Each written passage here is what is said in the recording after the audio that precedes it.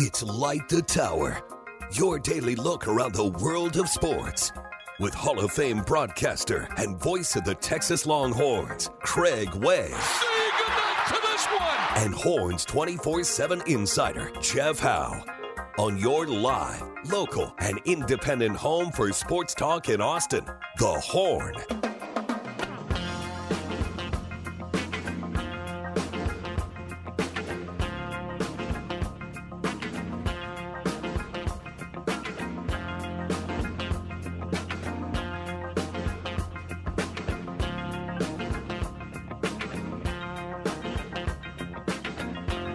Here we go, Monday morning. Hope it's going well for you. Welcome to Light the Tower. On the Horn, 104.9, 101.9, AM 1260. We're live, local, and digital on the Horn app and at hornfm.com. My name is Craig Way. Glad to have you with us. Pleased, as always, to be joined by my co-host, the pride of Northwest Williamson County, proud graduate of Florence High School. Extremely proud.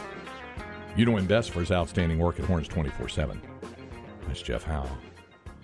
And I don't want to start a thing here, but I just want you to know. And I probably don't even need to say this. I'm sure you're well aware. Well, of it. now you have to say it. So well, when you say I probably shouldn't say it, and then now it was what did Craig have to say? What did Craig have to say? No. And first, let us introduce our producer, of course, Cameron. Yeah, Cameron Parker is there. How'd your weekend go, Cam? It went good, Craig. Went very good. Good. All I was going to say is, and the reason why I said I probably shouldn't even say this because I know what kind of can of worms it opens. But, so Lynn and I went up to see the Dodgers-Rangers game Friday night, and then when we were coming back on Saturday, of course, I-35, when you cross that Williamson County line, you're rolling right through the metropolis of Jarrell. And I have to say, Jeff, no matter what you say about it, I hadn't really if you're going southbound and you look to the east, the expanse of homes is almost farther than the eye can see now. Well, that hint of rat pee just comes wafting across your nose. Well, being apparently going to be shared by, think about this, there's probably going to be a population in the 5 figures here on the next census. How much that community is growing. They can call one of them subdivisions Rat Pee Acres. All right. And they're going to, won't be long before they're a 5A school, Jeff. A 5A. A 5A school where everybody's family tree has no branches. It's just one trunk. No, it's getting to be too big for that now. I don't know. I just want you to, like I said. You're going to have to, sooner or later, you'll have to delineate between New Jarrell and Old Jarrell. Well, I just wanted to let you know that I saw that it continues to grow. And I knew it was growing, but I just happened to look, and I was like, I pointed it out to Linda. I said, look at that. Look at how New much. Jarrell will be, your average, probably multiple family, single family home and whatnot. And Old Jarrell will be like something out of Deliverance. All right. They're not in the mountains, and there's no water nearby. So just, If you hear squealing and or banjos, just go the other way, and you'll be good. Stop it. All right. Like I said, I knew what it would start, but I just wanted to, it was an observation. Feeling good on a Monday. Okay. All right. Well, that's good. All right. How'd your weekend go? Not too shabby. What did I do this weekend? Charlotte had a basketball game, so How'd that work? 5-year-old basketball. Thank you. Shout out San Marcos Parks and Recreation. That's like herding cats. Mm-hmm. So Sure kind of is. what you expect it would be. Okay. Other than that, just not a whole lot going on this weekend. Yeah. You didn't do much cat herding. I'll tell you what I did do. What did you do? I've started watching the Quarterback on Netflix. Yeah. I'm 4 episodes in. Okay. I think I'm enjoying four in, about to be on 5. Oh man, it's awesome. That's Good what stuff. everybody says. Good stuff. So I'll have to give that a shot. Mm-hmm. That's cool. So there's here's Purple Buffalo's daddy weighing in there on the Specs text line at 337-36 512-337-3776. Love the show that starts off talking about the Big J. He says, "Go Cougs." And Bizarro Dale Dudley says those subdivisions are almost all the way to New Corn Hill. It's crazy out there. You want to give the Jim Spencer history lesson on New Corn Hill? The only thing that I remembered about New Corn Hill was that they were at KXN. They were talking about how there's tornadic activity headed there. If you're in New Corn Hill, I said, does anybody even live in New Corn Hill? Because if you look at it on the map, there do not appear to be any residents. And now there's farms, obviously. The church. Yeah, there in New Corn Hill. Mm-hmm. So as opposed to just Corn Hill, the original Corn Hill, as opposed to New Corn Hill. But there it is. But, one of the cool things about KXAN's meteorology department is that they will make you feel, if you're in one of those far-flung areas of their viewing area in a tiny little community like New Corn Hill, they will let you know that they are thinking about you. If there's any kind of storm activity anywhere near, I'm looking at you, Muldoon. I'm looking at you, Catempsey. McDade. McDade's large compared to some of the places that they mention, but they'll toss it out there. They'll mention Streeter or Grit. It'll get tossed out there a little bit. So that's cool. So the weekend came and went with the Open Championship.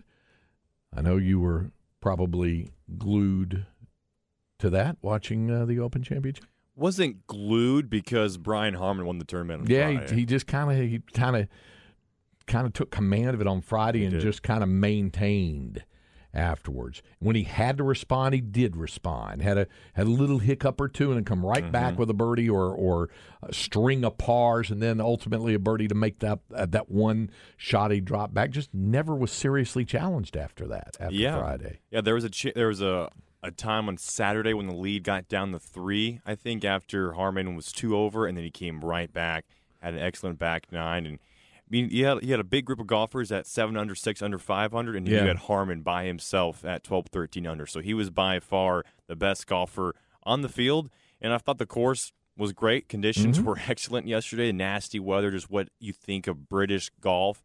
And so I think it proved to be an excellent test for the winner, which I think all 4 major championships this year did that. That it did. We also, during the weekend at baseball, Astros dropped their first game of the year to the A's. Lost 1, took care of business the rest of the weekend. Had to get the 9th inning homer yesterday, but they did. And meanwhile, the Rangers, of course, dropped 2 of 3 at home to the Dodgers. The big story out of that weekend were the guys that got banged up. For the Rangers, Corey Seager, when he went sliding into second on an 8th inning double, jammed a thumb. They're hoping he's not out more than 10 days, 7 to 10 days. There's that. Adolis Garcia got hit, I think it was, with the pitch, and so they were just, he wasn't quite ready yesterday, didn't go. J.D. Martinez for the Dodgers got banged up and was a late scratch yesterday. So now is this big series, Rangers-Astros, beginning tonight, which you're going to hear on AM 1260 tonight. So you got Rangers and Astros doing battle tonight, and it's going to be. I have a feeling this race is probably going to come to the wire for both of these teams. It's going to be kind of fun to watch here between these two, between the Rangers, and with the Rangers kind of resting Eovaldi at the moment. Astros kind of catch a break on that, so that helps, and it helps for them. But I think this thing is going to be. It's going to be a lot of fun. Yeah, Rangers have a 3-game lead over the Astros, Craig. I believe so far this season they've had 2 series. Rangers won the first one, Astros won the second one, so it's been pretty even all season. Yeah. So there's that going on. NFL training camps open this week. Thank goodness. You fired up for that? Yes. 100%. Actually, it's starting to feel like football is upon us. Yeah. You look forward to Jerry's camp opening address. Never know. And he'll open it, and he'll be ready for camp. Yeah. So you're looking forward to the opening of camp, but not necessarily. This will probably be one of the few times in the year that the kids let him in front of a microphone. He's on every Tuesday on 105.3 The Fan in Dallas. And, he does his deal. And I feel for the guys, the Clarence Hills and the John Machotas of the world who have to listen to that thing. Like, look, it's part of your job. You have to listen to Jerry's radio interview and see what he says, even though he's going to say something completely asinine. That I'll tell you what, Otter, the Otter app that everybody uses. I don't know if people are familiar with it, but it transcribes. Yeah. It saves you a ton of time when you do what we do. Otter does Jerry no favors because you can even look at a transcript of that and be like, I have no idea what the hell this guy just said. This is like 3 minutes of incoherent rambling and nothing resembling a rational thought. Okay, all right. Well, that'll be this week. He doesn't mean to be trite either, Craig. No, but he's smiling when he says it relative to the start of camp. So that'll happen this week. You ever been trite about anything in your life, Cameron? You ever been trite? Explain or give me the meaning of trite. That's one word I do not have. I'm glad that you brought that up, and I'm glad Jeff brought that up because when Dave Garrett was doing the Cowboys play-by-play for 3 years there in the mid-'90s, including their last Super Bowl win, Jerry used to say it all the time. And I know it's a little trite to say this, but as Dave said, Jerry's misapplying the definition of it. Yeah. He would say, I know it's a little trite, like he's being kind of cutesy or saying, no, the definition of trite, as I pull up on my dictionary.com app, says, trite, lacking in freshness or effectiveness because of constant use or excessive repetition. Hackneyed, stale. The trite phrases, it is letter. 2, characterized by hackneyed expressions and ideas. 3, it's archaic, rubbed or worn by use. That's not how he applied it. He did like it was like tongue-in-cheek, and I'm smiling when I say that's a little trite, but I'm saying, no. That's not trite. Yeah, my wife once had a boss who was in the process of getting his PhD. Yeah. And he would send emails, and it would just be, she's like, I don't think he's using these words in the proper context. I was like, well, let me see that. And like, you're looking at words, I'm like, that's not what that means. That doesn't go there. I'm like, just because you're educated doesn't mean you're smart, per se. Yeah. As somebody points out on our Specs text line at 337-3776, have you ever been, as he says, have you ever been lower than a crippled cricket's ace? And he says it like that. It's like AISS, ace. Lower than a crippled cricket's ace. Are you allowed to use the word crippled in public anymore? I don't think. Yeah. A little politically incorrect now. You could say something like maybe it's a crippling blow to something like that. But I don't think it would be right to call someone that. It's not like when the late Red McCombs referred to a Texas quarterback as a half gimp. Gimp. In a media availability one time. He held court after an Alamo Bowl press conference. Yeah. Yeah, that's right. That was an interesting time to be covering Texas Were you at football. that one? I was there. Yeah. Was that the one following the Oregon loss? That was the early one, right? Mm-hmm. The introductory thing way out at the when they had the golf tournament. Yeah. The golf tournament was that same day, and Oregon State one, wasn't it? Oregon. It was Mac and Mark Helfrich. Oh yeah. And Mac does his thing, and we're all waiting for the bomb to drop, and they do the press conference. Mac leaves. I don't even think he did like a walk off or anything. I think he just got out. Yeah. And it was almost like Red McComb sitting there, like, "Hey, you guys want my thoughts?" And Red just started talking and. He uttered that phrase, and we're all kind of looking at each other like, all right, well, we got to deal with this monster. Yeah. As Tom Emily Wolfan points out, as your inconceivable interest is, I do not think you know what that means. Yeah. Mandy Patinkin put it best there in that. So somebody else pointing out Gerald lives rent-free in Jeff's head. Everybody trying to live rent free in Gerald. It's easy to pay rent when you don't have to pay rent on an outhouse or whatever home on wheels you're occupying that particular and I'm just here to tell you, look to the east there and you'll see it. As someone points out, as Bizarro Dale Dudley pointed out, it's moving toward New Corn Hill. A Longhorn fan in Denton reminded me. I was trying to think what asinine thing did Jerry say last year, and it was the Larry Lacewell. I don't even know if I could say it. Can you say? I guess you can, since Jerry did use the word midget. Yeah. And it's kind of like crippled. It's in that, but it's in the way he area. used it, though. Like he was going to dress a little person up like Larry Lacewell, and I don't remember. That was so wheels off. Craig, I'm trying to think. You remember the context in which Jerry used that comment? Like he was going to dress a little person up like Larry Lacewell and just have him sitting on meetings, was it? It was something like that. As soon as he made that comment, I'm like, oh my gosh, he just really went there, didn't he? Yeah, he did. That was Jerry. Yeah, it was. Thank you for the Pulp Fiction reference, Texter. Yeah, absolutely. The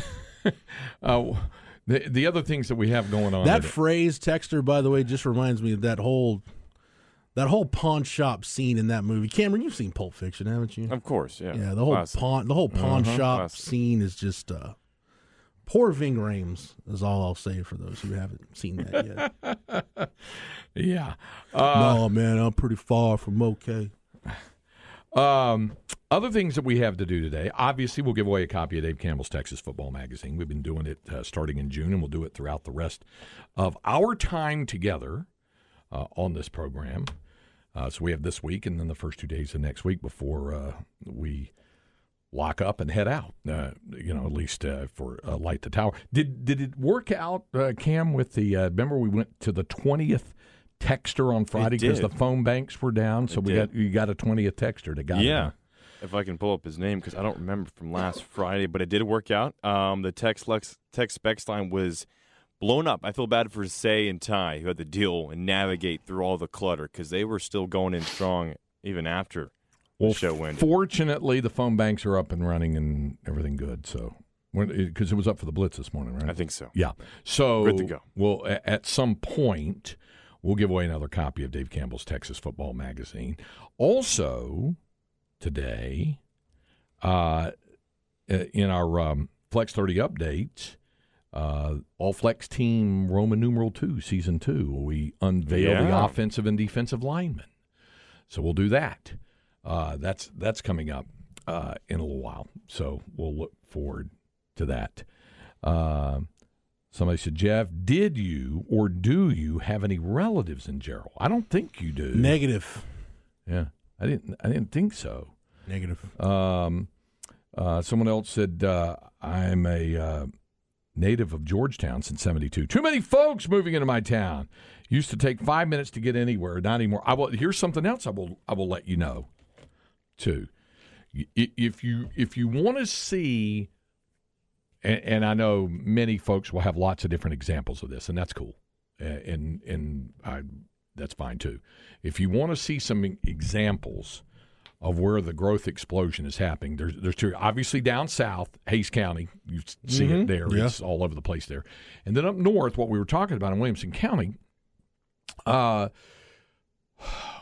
again, when Linda and I were driving back, we went through Gerald, obviously saw it, and then we got off shortly after that on the far north end of Ronald Reagan Boulevard, which is exit 271. It swings out west and then south, eventually to become Palmer Lane once it crosses 1431. Right. If you go south on there, and you've been down there, so you know, and you pass, and Sun City will be on your left, the back side of Sun City, and you're going on down. If you're going down there, and you just take a look over the vast expanse of land, you'll see the vast expanse of growth and ongoing growth that's going to eventually take Liberty Hill to, from a high school football perspective, 6A status. It's only a matter of time. And probably Georgetown as well when you look on the other side there. I mean, the further south you go before you get to 1431, the more of it you see. You'll pass, as Bob Cole likes to say, Santa Rita Ranch. You'll pass that, all those other places. And it's unbelievable, the explosivity. I won't be able to say anything about Gerald after too long, because before you know it, like Leander, Liberty Hill, up to Florence, up to Gerald, and probably south of Salado, it's all just going to kind of blend together. It's going to be one big megalopoli. Is what it is what it will be of several together. I mean, that's the growth in the area. And I know. I'm with you. There's a lot of folks. There's too much growth. It's going to listen. Yeah, this all caps. It's going to happen. Stop moving to Williamson County. It's going to happen, though. It's just people are looking for the space of it, so it is going to happen. Craig, you just want to reiterate this? We got a one text that says, "Where are we locking up and going?" That they've been out of state. You just want to reiterate for do what? It says, "Where is Light the Tower locking up and going?" Sorry, I've been out of state. Did I miss something? Well, yeah, I think you did. Yeah, I mean the best way to see a more explanation is go to the Horns Facebook page or Twitter as an explanation. I think it's the pinned post on Twitter. Yeah, if you just go to that, it'll explain everything, not just about our show, but of all the shows here. And there will be continued programming still in the evaluative and formulative stages. Starting a week from Wednesday on August 2nd on 101.9 and AM 1260. It'll still be there on 101.9 and AM 1260. There will be programming both of a local and national nature and some play-by-play properties and things like that. That will be there. But the programs that you're listening to right now, those will hit expiration date. A week from tomorrow will be the final show for this show, for B&E, for Chad and Zay, and also for Ball Don't Lie. Those shows will have their final shows a week from tomorrow. Then there will be, I think the word restructuring has been used quite a bit, so I guess you could say that. There'll be some restructuring, and there'll be some people involved with that. Most will not be, as it says in there. Most will not be involved with that. We've already pointed it out. We did this last week. Our last day as the program will be next week, and it'll be my final day here. And folks understand what the way the math works on that sort of thing with regard to relative to. And you're not being trite when you say this. And I'm not being trite with the Longhorn Game Day broadcast leaving Austin Radio Network, and I'll be leaving as well. But there will be more announcements and more things coming up, I think, for all of the people who are affected by this, all who are involved in these changes. So you'll learn more. We've told you as much as we really know to this point, those who are staying and those who are leaving, and the programs that will be going away, and then we'll see where it leads from there. And that's the truth. That's where it is at the moment. So anyway, so there you go. Somebody said, Craig, if a high school splits into two high schools, does the 6A school drop in classification? How does that work? Friendship will be doing so in 2025. It's all about enrollment. It all really and truly, it depends on how many kids were in the school to begin with. A school like Friendship that would be splitting into two, I would say, would definitely expect to drop in classification. Friendship would drop out of that 6A district that includes the Permian Basin schools. So it would happen that way. If it is the addition of a new high school, it might not affect other than the population base. For example, Stony Point was in the state's highest classification. It was one of the higher enrollments in the area. And then when Cedar Ridge was built, I believe Craig Cheshire said they lost fully over a third of their student body. Not just football players. This has been back several years ago, obviously, but they lost like a third of the student body when Cedar Ridge opened, because at the time Stony was the only school on the east side, the only east of I-35 for in the Round Rock ISD. Right off Mays. Yeah. So a lot of those kids that were over and on anything east of I-35, a lot of those kids were going to Stony Point. Well, then, of course, they'd be redistricted, living closer to living much closer over to Cedar Ridge. A lot of kids who lived over off of that east side and off of Gaddis School and all of that able over on that east side, east of I-35. So that's how a lot of that works, but it just depends on what you keep. Now, ultimately, Stony Point's growth enabled it to remain still a 6A school, but it has one of the smaller enrollments in that district now in 25 6A as a result of that. So anyway, that's it. It just depends. It's all on enrollment. The UIL sets that number every year. This fall will be a, for want of a better term, it's a census taking that the UIL will do. We'll do the daily snapshot attendance thing, the ADM, the average daily membership, the enrollment. They'll compile those numbers during the fall. That then sets in motion the brand new realignment. All you have to do is remember that realignment happens every other year, and it always happens. It goes into effect on an even-numbered year. So it's a 2-year cycle.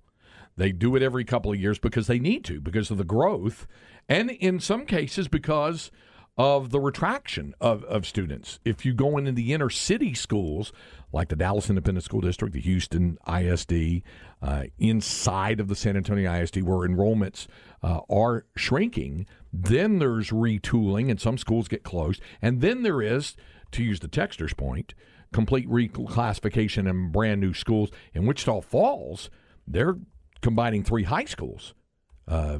Old High, Wichita Falls, Ryder, and Hershey will all be in combination to form one high school. So there are a lot of factors that go into it, but it still boils down to enrollment. And they usually are keeping the enrollment in the 2,250 range, maybe the 2,300, something like that. It'll depend on the growth. So this last year, there was some pretty big realignment moves with LBJ Austin and a few other from the 6A, 5A schools. Mm-hmm. Craig, in your estimate, you think it'll be just as big for the Centex area in 2024? You mentioned Liberty Hill as a possible team that will have to move up to that 6A range. Yeah, remember that LBJ opted up, too, which you can do if you are classified in a classification that is lower than you want to participate in. You can request to opt up. And the best example is inner city schools to help alleviate prohibitive travel costs. Remember, LBJ as a 4A was in that district. They had Lampasas in it, and it had Canyon Lake, Fredericksburg. Taylor. So they ended up opting up to be back in that 5A district, even though they had 4A numbers, to be in that 5A district with McCallum and Navarro Early College and all of those to do that. And so it obviously didn't hurt them much from that perspective, but some schools really get hurt by it when they have to opt up. As a result. So that's how a lot of that works with it. And it'll be interesting to see what the enrollment numbers that get turned in. Now, remember, Liberty Hill was a 5AD2 school, so I can't see them in this alignment jumping all the way to 6A, but it's certainly not out of the realm of possibility they could be a 5AD1, depending on what the growth is. And again, if you're rolling down Ronald Reagan Boulevard or going down 29 over there near Seward Junction or out that way, you'll know what I'm talking about. You'll see it. It'll all be there. All right, coming up, we have a Longhorn Notebook that we'll get to, the first one of this hour. Why don't we put that phone bank to the test right now? Be caller number 8 to get a copy of Dave Campbell's Texas Football Magazine. 512-447-3776. That's 512-447-3776. Be caller number 8, and you'll win a copy of the 2023 edition of Dave Campbell's Texas Football Magazine from Light the Tower on the Horn, 104.9, 101.9, AM 1260. We're live, local, and digital on the Horn app and at hornfm.com.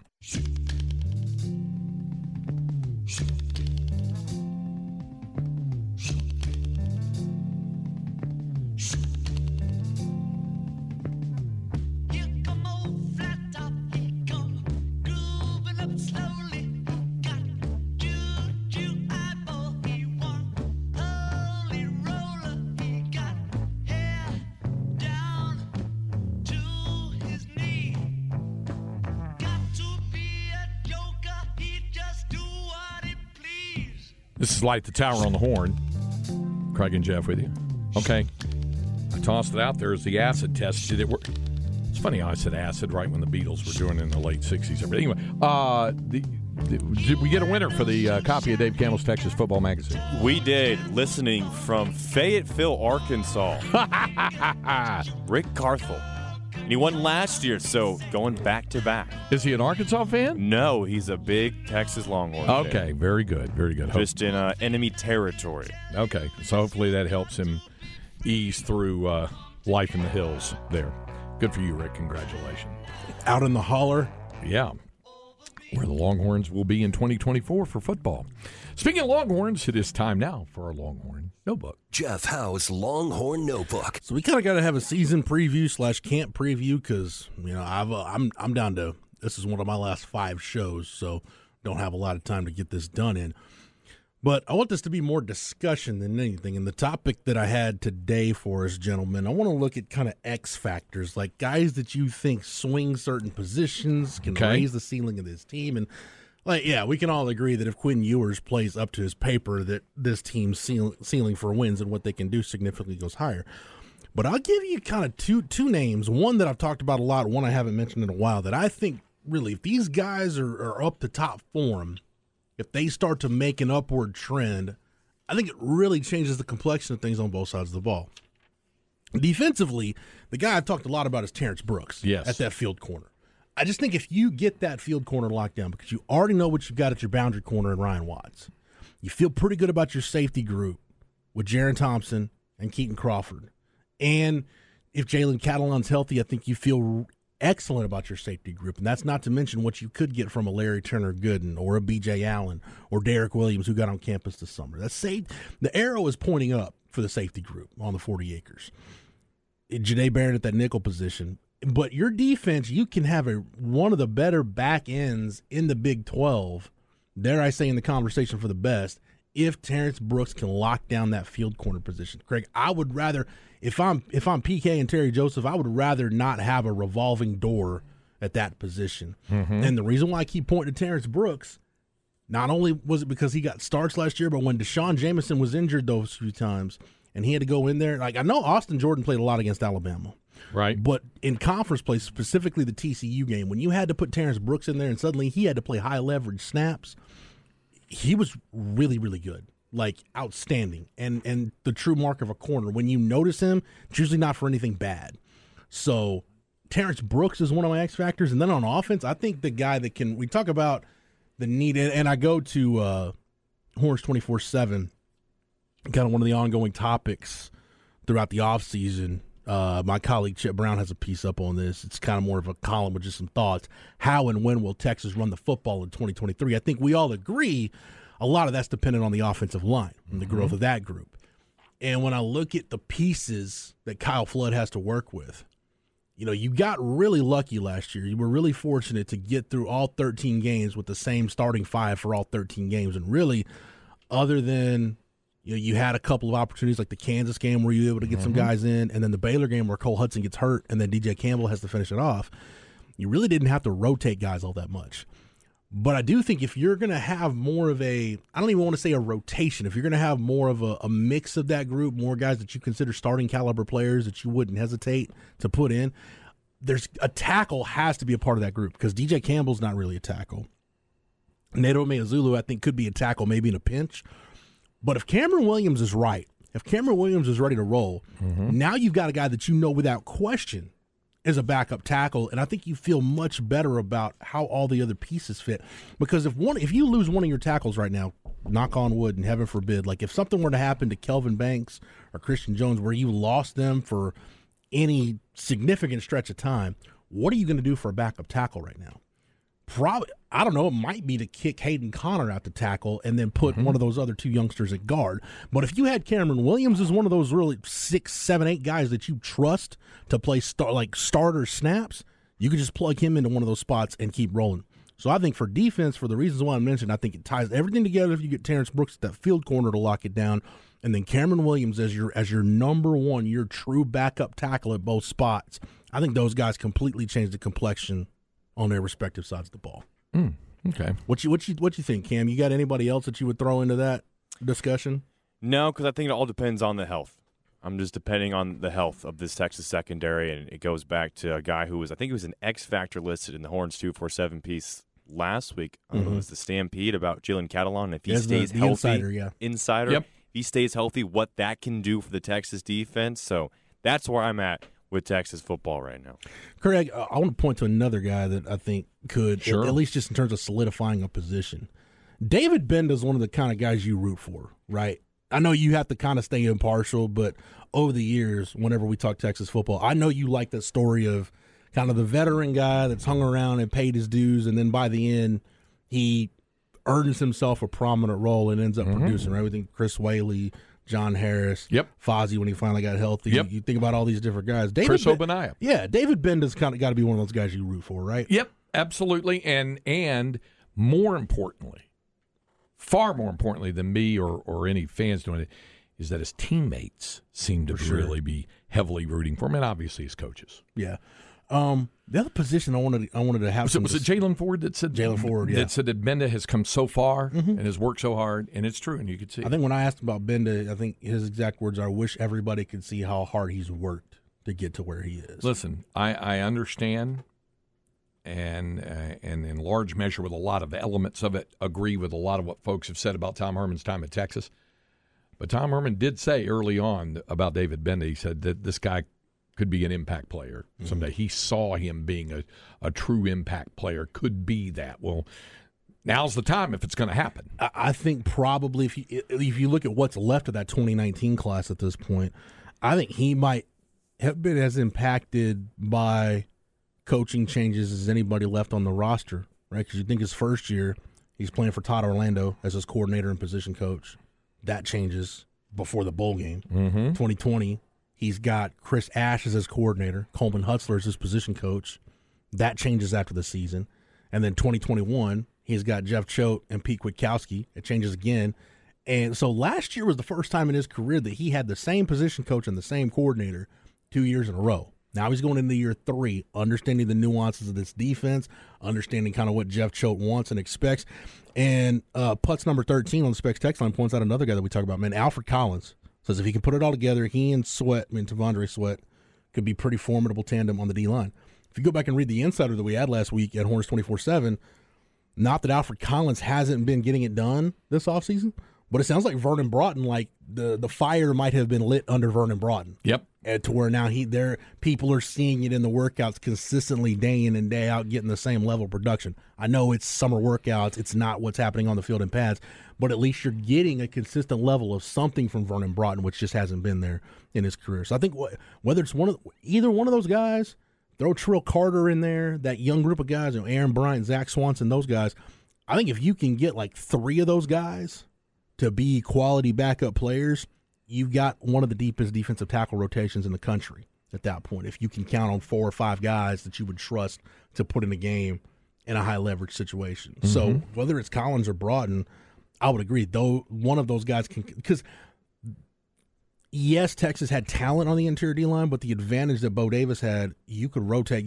Those guys, they didn't have an opportunity to get tired. As good as you were against the run, and when you were able to get people off the field on third down, even if you didn't, well, you could rotate some fresh bodies in there. So those guys never really had the opportunity to get tired. Everybody was fresh. And you're talking to guys like Coburn and Moro Ojimo last year.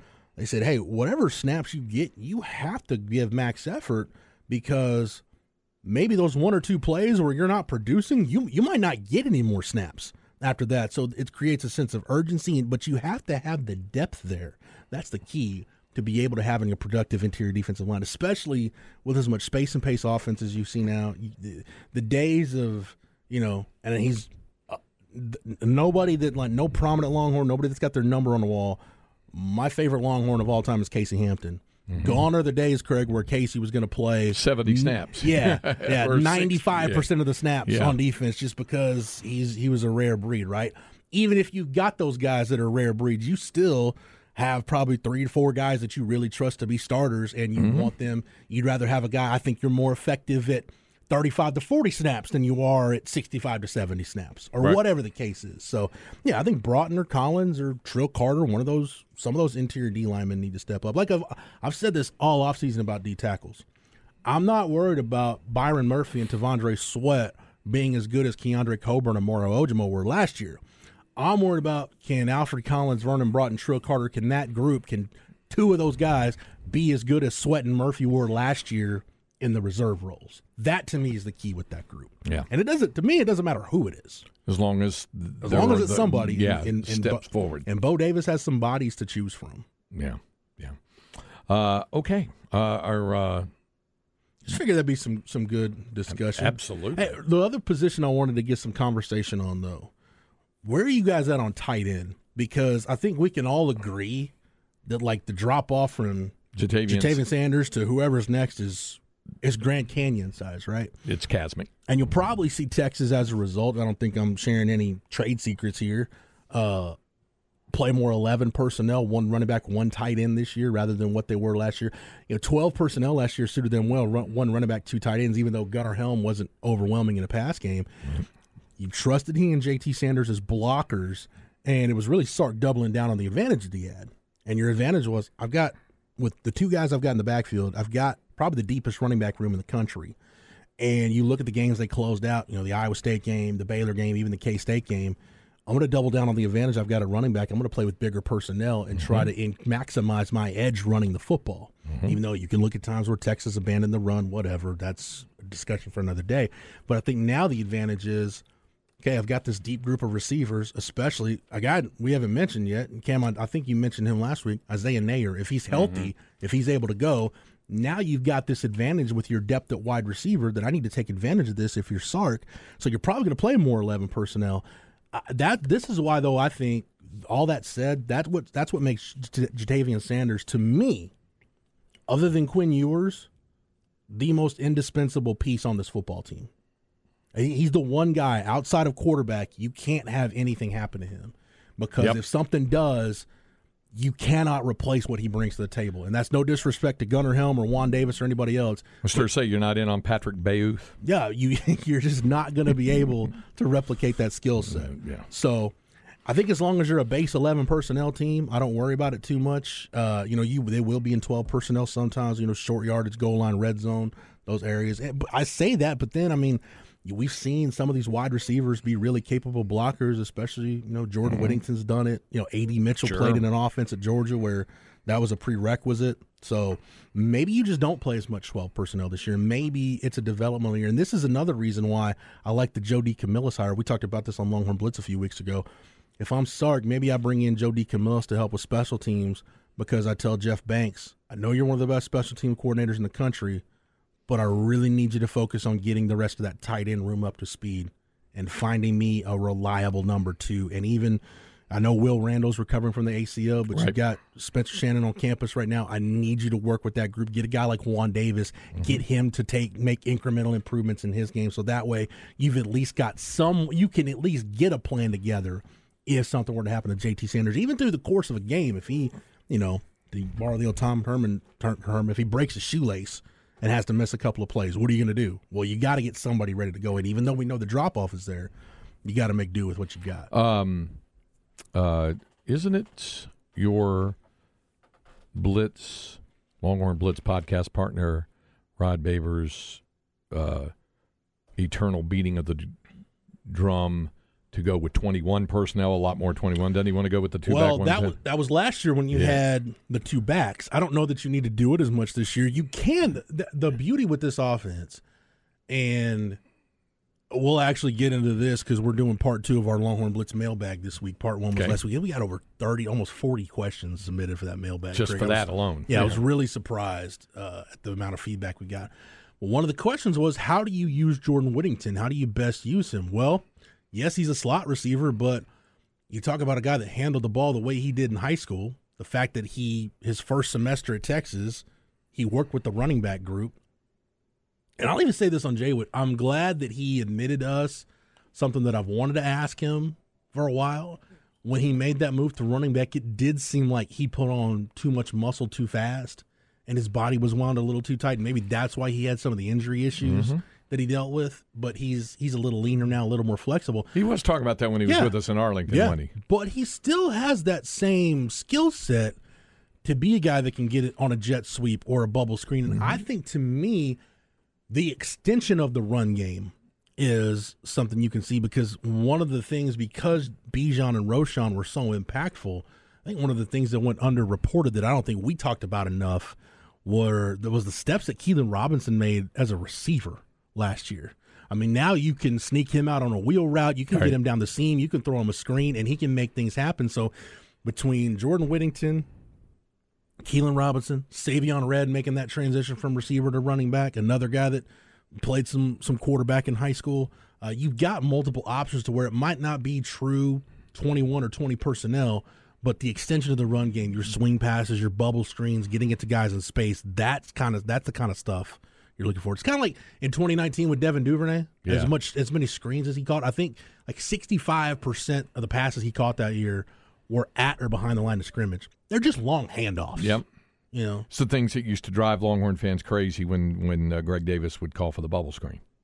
Yeah, but if you remember the air raid offense, one of the knocks on the original air raid, the Mike Leach air raid, was, oh, man, you don't run the football. Well, you know, if I throw a swing pass to Torian Henderson and he gains 6 yards, what's the difference between him catching a swing pass for 6 yards or running an off-tackle play for 6 yards? It's still 6 yards. It doesn't matter how you get it. You're still getting 6 yards. It's this thing that Mac and Greg Davis used to say. It's like the same thing as a running play for us when they would do that sort of thing. Yeah. And by the way, I think it's still, correct me if I'm wrong, is it 4 of the top 5 offensive seasons in Longhorn football history? Or with Greg Davis as that might have changed. I'll pull up the record book during the break. Yeah. But you know when the screen game changed at Texas though? When you got guys like Quan Cosby and Jordan Shipley that were really good in screen. I don't know that I've ever seen a Texas, and I'm not just saying this because he's a friend of the station, a friend of the show, and a friend of ours. I don't know that I've seen a Texas receiver that was as good in the screen game as Quan Cosby. But Quan's another guy. Yep. Played quarterback in high school. Knew how to handle the football. Just had a knack for how to work through traffic. Quan Cosby and L.J. Humphrey, to me, are the two guys that for very different reasons, I don't think I've ever seen two Texas receivers. Throw Kwame Cavill in there, too. But Kwame's another guy that handled the ball a lot in high school. Guys that understood how to play to and through traffic. Those 3 guys, I think, are above everybody else in terms of their ability to operate in the screen game on the perimeter. On the Specs text line, somebody said, Craig, I'll take the over on 10 offensive plays for Patrick Bayouth this season. Over? How about that? The over. He's got a lot of bodies he's got to pass. Yeah. So we'll see about that. JT and Juan Davis, Gunnar Helm. CB, our man says Casey Hampton reminds us 2000 Big 12 Defensive Player of the Year. Casey Hampton had a 100-tackle season as a nose tackle. Think about that. Had 20 tackles for loss that year. Go back and look at Casey Hampton's 2000 season. It boggles the mind, the numbers he put up. Yeah. A couple of high school-related questions. Somebody said in the community impact news, Liberty Hill is going to get a second high school. Yep, I was talking about in the most immediate realignment, the next one coming around the corner. It'll be interesting to see if that one's included, because quite often, until the school has 4 full classes, they won't go into full UIL competition level. But it would affect the number.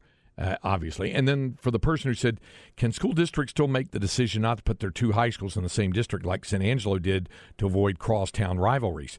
That's, to borrow Jeff's phrase, that's apples and pomegranates, because San Angelo Central was a 6A school and Lakeview is a 4A. They're not in the same classification. So it wouldn't matter. They would not be in the same district in terms of competition. UIL competition would, assign those to their competitive districts, but San Angelo Central is a 6A school and Lakeview is a 4A, so that's why they would not be in the same. All right. Hey, real quick, Craig, one other football note. Are you going to refer to the Alabama game on September 9th by its official name, which What's is it called now? The All-State Crossbar Classic? I will. That's a Learfield deal. I will read the appropriate sponsor-related copy for it. I mean, that's just to clarify. That's going to be an annual thing, not just involving Texas, Alabama, but that kind of big game. There will be a game designated, as that. Just like it was played on a neutral field at one time. The Texas NC State game in '99, was that not like the Eddie Robinson Classic? It was the Black Coaches Association. Yeah. It was called back then. Yeah, the Black Coaches Association. That used to be a neutral classic field, but then at some point they just started picking a random game. Yep, that's true. They did. All right, coming up, we'll have Inconceivable. We've got that next here on Light the Tower on the Horn, 104.9, 101.9, AM 1260. We're live, local, and digital on the Horn app and at hornfm.com. Light the Tower with Craig Way and Jeff Howe. Inconceivable. Inconceivable! Inconceivable! You keep using the word. I do not think it means what you think it means. Well, several different things for inconceivable here on a Monday to shake it up and get it rolling here on this Monday morning. First of all, we have a food-related item, but it is not fast food. In fact, not only is it not fast food, it is a restaurant, but it's rather unusual. This. Hey, by the way, speaking of fast food and grab and go stuff, shout out to Quick Trip for they came through for being you? readily available for my breakfast stop this A morning. little QT action there on the northbound side of I-35 near Kyle. My wife always gives me grief. She's like, "Why do you need like the extra large cup?" I'm like, "Because you know how much tea that is. It's just a good way to start the day." Yeah, and if you put a healthy amount of ice in it too. Yeah, why do I need 64 ounces of tea? Because I want 64 ounces of tea. Because you can. That's why. What is it? It's like black and peach green tea. It's like their that mixture sugar, thing. No 0 calorie bit they do there. Yeah. Do you guys eat oranges? Just regular oranges? Not as much as I used to. Right? No, not really. I'm more of a vitamin C supplement guy now. Okay. See, Cam, you would strike me as an orange eater. Yeah. But you're not? No. Okay. Not a big fruit guy. I'll do smoothies and stuff, but I just actually grabbing a piece of fruit and just eating it. Yep. Nah. Not for you. You more of a vegetable guy, Cam? Love vegetables. Okay. Big veggie guy over here. Okay. A customer was left speechless at a restaurant when he was charged for an orange that the staff accused him of stealing. So there's this viral TikTok video. It's got over 10 million views. Frankie Bernstein has a short clip titled Stolen Orange. So he's at the restaurant, and he's peeling an orange to eat. He's quickly interrupted by a staff member saying, "Excuse me, those oranges we use to make drinks with. We're in a citrus shortage," she says, and she takes away the remaining oranges from the counter. They were sitting on the counter, and he just picked one off the counter when he went. So he thought she was joking about the deal. Then he got the bill. Yeah, he got billed $12 for the orange. Good Lord. Everything that he ordered at the restaurant, burgers, chicken skewers, prawns, oysters, had himself quite a meal. So $12. He said, "You were serious?" She goes, "Yeah, I was serious." It turns out that they charged him such a high amount to ensure he wouldn't do it again. He said, "I learned my lesson, but orange, aren't you glad I didn't take a banana?" He said. So, somebody said, it's citrus shortage, huh? I guess there might be a tip shortage.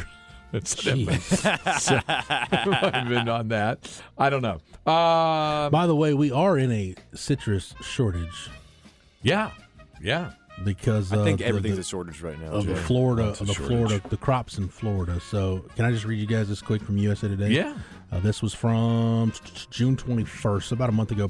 Crop production numbers have been dropping since December 2022 when the U.S. Department of Agriculture National Agricultural Statistics Service, say that 5 times fast, estimated that 20 million boxes of oranges would be produced.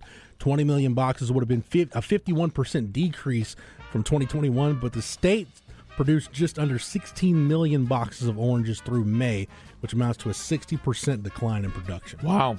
Okay. You know what they don't have? Probably noticed your OJ being a little more expensive. Yeah, or a $12 orange. You know what they do not have a shortage of in Florida? Alligators. Idiots. Oh. Alligators.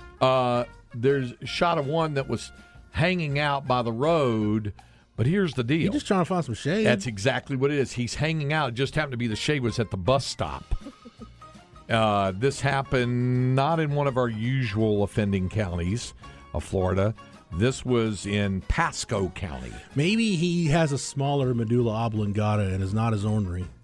Yeah. The Go Pasco County Public Transportation wrote on its Twitter and Facebook pages, "Why did the alligator cross the road? To get to the bus stop on time." So Florida is home to an estimated 1.3 million alligators, according to the Florida Wildlife Commission. Obviously, they're found mainly in freshwater lakes, ponds, swamps, and slow-moving rivers, although often they will venture into residential areas in search of a food and a mate. that happens with people at this radio station. They venture into residential areas in search of food and a mate sometimes. The female alligators rarely exceed 10 feet in length, but the males can grow to lengths of over 14 feet and weigh over 1,000 pounds. Was he laid in the grass right there, too?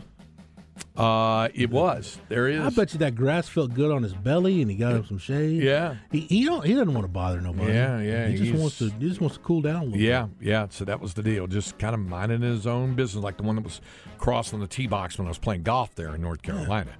The second one wanted to be left alone. He was just crunching down on a big box turtle. See, I like to pretend that, like, if animals could talk, that gator would just tell people, like, "Hey, I'm not going to bite you. I just want some shade and to cool off a little bit. Y'all just go get on your bus. Just don't pay me any attention. You won't even know I'm here." Cam, you didn't see either of the two big box office movie releases this weekend, No, did you? not yet. No Barbie, no Oppenheimer, no Barbenheimer. It's all sold out. Yeah. All sold out. I heard Jeff went. He was in a pink suit, pink pants, pink hat. Salmon colored, sir. Yeah. My daughters went to see Barbie last night. Took my granddaughter with them, so that was fun. Did they like it? Any feedback yet? Yeah, it was Barbie. They liked it. They liked it. So, Oppenheimer, of course, has some controversy attached to it with all of the, atomic energy things like that. But apparently, there's something else that's caused a problem. There is a sex scene with Cillian Murphy and Florence Pugh. Spoiler alert. But it's not. I don't think it's because of gratuitous nudity or whatever. It's not that. But it has sparked a controversy among the Hindu right in India, with some calling for a boycott and demanding the removal of the scene. The reason is, in the scene, Florence Pugh stops during the activity and picks up a copy of one of the Hindu holy scriptures and asks Murphy to read from it. And he reads, and I quote, "Now I am become death, the destroyer of worlds." So obviously, the movie's making the connection. Christopher Nolan's making the connection there. But it's caused outrage among some groups in India, calling it a disturbing attack on Hinduism and accusing it of being part of a larger conspiracy by anti-Hindu forces. So just bear that in mind if you go to see Oppenheimer, that there could be an issue there with it. You guys know I like to find out what's going on in the world biologically. Of course. Did you guys know that there's a gravity hole in the middle of the Indian Ocean? I did not. Yeah, and apparently they know why. A gravity hole. Yep. See that? Like a time black travel spot hole? There? It's a gravity hole. It's where the Earth's gravitational pull is weaker, the mass is lower than normal, and the sea level dips by over 100 meters, 328 feet. Wow. This anomaly has puzzled geologists for a long time, but now researchers from the Indian Institute of Science in Bengaluru, India, have found what they believe is a credible explanation for its formation. It is plumes of magma coming from deep inside the planet, much like those that led to the creation of volcanoes. So magma is the reason for that, to borrow from Dr. Evil. And finally, I don't know if you guys heard about this, a little inconceivable in my residence community of Georgetown. Ooh. How about the plane crashing into the home? Oh, my goodness. Small plane. Yeah, saw that over the weekend. Fortunately, no one killed. 3 people sent to a hospital because the plane crashed into a vacant 2-story home there in Georgetown. The fire department said it crashed just before noon. 3 people were in the plane, moved to a hospital. So they said stay away from the area yesterday where that took place there. Right off of Williams Drive. It's not far there on that northwest side there. So hopefully everybody will recover nicely from that. We'll move on to the second hour of the program. We'll continue to take your call. Longhorn Bear pointed out the woman was killed on Yellowstone Trail on Saturday. Yeah, I think it was a grizzly bear did that. See, that didn't... Longhorn Bear didn't put it in inconceivable because people messing with bears in Yellowstone unfortunately happens all too often. Leave the Bears alone. Somebody else today, I think I saw Gravity Hole play at the Mohawk a while back. Great band. Oh, good point. Good point. Yeah. So Cooter said, wait, they took the orange away from him, then charged. No. He was eating the orange when they came. They took the bowl. They took the rest of the oranges away. Yeah. Yeah, that was the deal. So there you go. All right. CB loved Oppenheimer. Said it was good and it's long. All right. Next hour coming up on Light the Tower.